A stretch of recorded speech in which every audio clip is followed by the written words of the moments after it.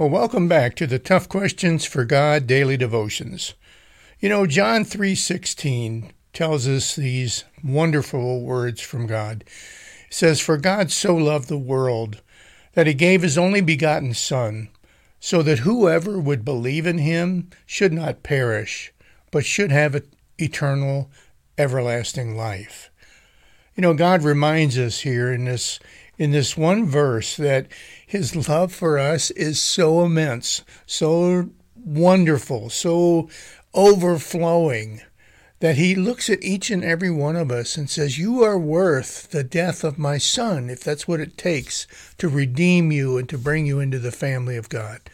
So I want to remind you that, God loves you, and don't ever forget that today.